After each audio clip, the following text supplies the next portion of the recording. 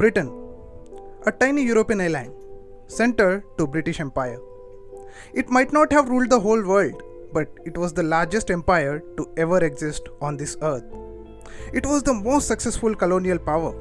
Behind this success, there was a company, the East India Company. It helped the empire to spread its influence all over the globe. But British Empire met with the same fate as any other great empires in the history. Its eventual downfall was inevitable. And by the end of 20th century, British Empire is back to the point where it started. But what happened to that East India Company?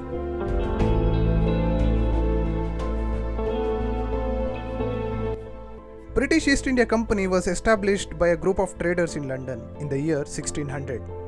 It was started as a trading company dealing mostly in spices. It had a special charter from Queen Elizabeth which authorizes it to do business in East Indies, the name British gave for South and Southeast Asia. This charter also provided East India Company with special privilege, according to which no other company from Britain can compete with it. Slowly, this company started opening its outposts all over Asia, but India proved to be the gold mine.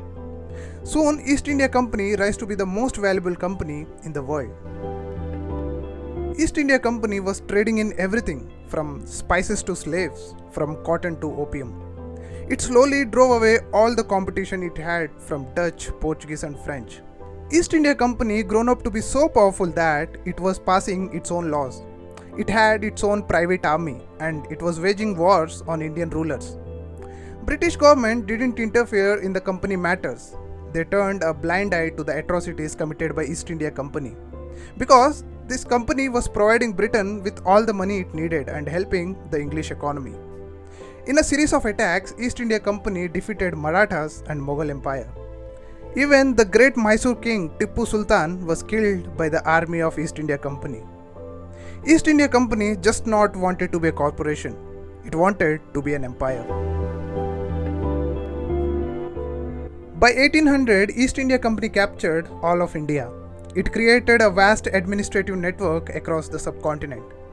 Apart from the profits it was making by exporting goods, company was also collecting taxes from the people, another source of revenue. It had an army of 260,000 men, which includes Indians, and it was twice the size of British army at that time. It was the most powerful army in the Asia region. A company which was part of Britain was growing up to be more powerful than the country itself. That's too much power in the hands of one corporation. So slowly, British government started taking control of East India Company. First step towards this process started in 1813, where through a special amendment, British government ended the monopoly privilege given to East India Company in India. It means other companies from Britain can now enter and do business with India. In 1833, the monopoly in China was also ended, a most important market for tea and opium trade. It severely impacted its profits. Now, East India Company was under the control of British government. It was turned into mere administrative body for the British territories in India. Exactly, this is the point where British government officially started ruling India. Before that, it was just the East India Company which was ruling our country. The downfall of East India Company and the first uprising for Indian freedom started at the same time. Heavy taxation and the harsh methods used to collect revenue were opposed everywhere. It was creating poverty and landlessness. British policies completely destroyed the traditional economic structure of India, and they were dumping British manufactured goods in India. It had a bad effect on local industry. Indians were just suppliers of raw material for British industries and consumers of British goods. British conduct was openly racist and Indian soldiers were treated poorly and paid less. Changes in the army structure has reduced the pay and promotion opportunities of Indian soldiers. All these policies had left Indian society in deep dissatisfaction. The stage was set for the revolution that started in 1857. The uprising of 1857 was an expression of anger against the colonial exploitation that has been raging in the masses for a long time. The uprising of 1857 was somehow brought under control, but things were not going right with East India Company. It was the time for British government to step in, and the process started. East India Company lost all its administrative powers following the Government of India Act 1858, and its Indian holdings and its army was taken over by the Crown, the supreme authority of Britain.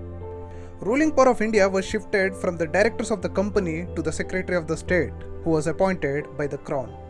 The Crown also directly appointed the Viceroy and provincial government in India. The East India Company itself was formally dissolved by the Act of Parliament in 1874. Thus began the British Raj, the direct imperial rule of India by British state, and East India Company went into hibernation. But that's not the end of the story. Interesting part starts now. After 1874, the company was dissolved, but company didn't go out of existence. It remained dormant. It existed as a company on paper until 2003. What happened after that? The East India Company was relaunched. Most interesting part is this: East India Company is owned by an Indian. Sanjeev Mehta, a Mumbai-based entrepreneur. In 2003, he acquired 21% stake in East India Company, and by 2005, he bought remaining ownership from 30 people who owned it. With a $15 million investment, he totally got the control of East India Company. He relaunched the company in 2010. He turned that colonial superpower East India Company into a luxury tea, coffee and food brand. First East India Company store opened in London in March 2010. He totally rebranded the company. Sanjeev Mehta took 1 year break from his business and travelled around the world just to understand the history and cultural heritage of East India Company before relaunching it. Sanjeev totally changed the appearance and image of the company. A company which was known for aggression and humiliation is now known for compassion. Sanjeev Mehta says there was a huge sense of responsibility. I didn't create this brand, but I wanted to be as pioneering as the merchants who created it. Owning East India Company also makes financial sense because today East India Company is one of the most recognized brands in the world, with over 2 billion people aware of its history. Today East India Company is a luxurious brand with 400 years of history. A history that is filled with violence, oppression and exploitation. Now Sanjeev Mehta have another difficult task in front of him: launching this brand in India. How Indians are going to receive it? Will our perceptions change towards this East India Company? This company is the reason why we are still a developing nation. This company was the reason why we were exploited for 200 years. But think about it. East India Company was just a name. It's the people who behind it are the culprit. People in the shadows. For me, what Sanjeev Mehta did sounds really good and gives me a sense of pride. A company which once owned India is now owned by an Indian. Learn something new every week. Subscribe to my podcast on Spotify and follow my page on Instagram for more interesting stuff. This is Curious Monk signing off.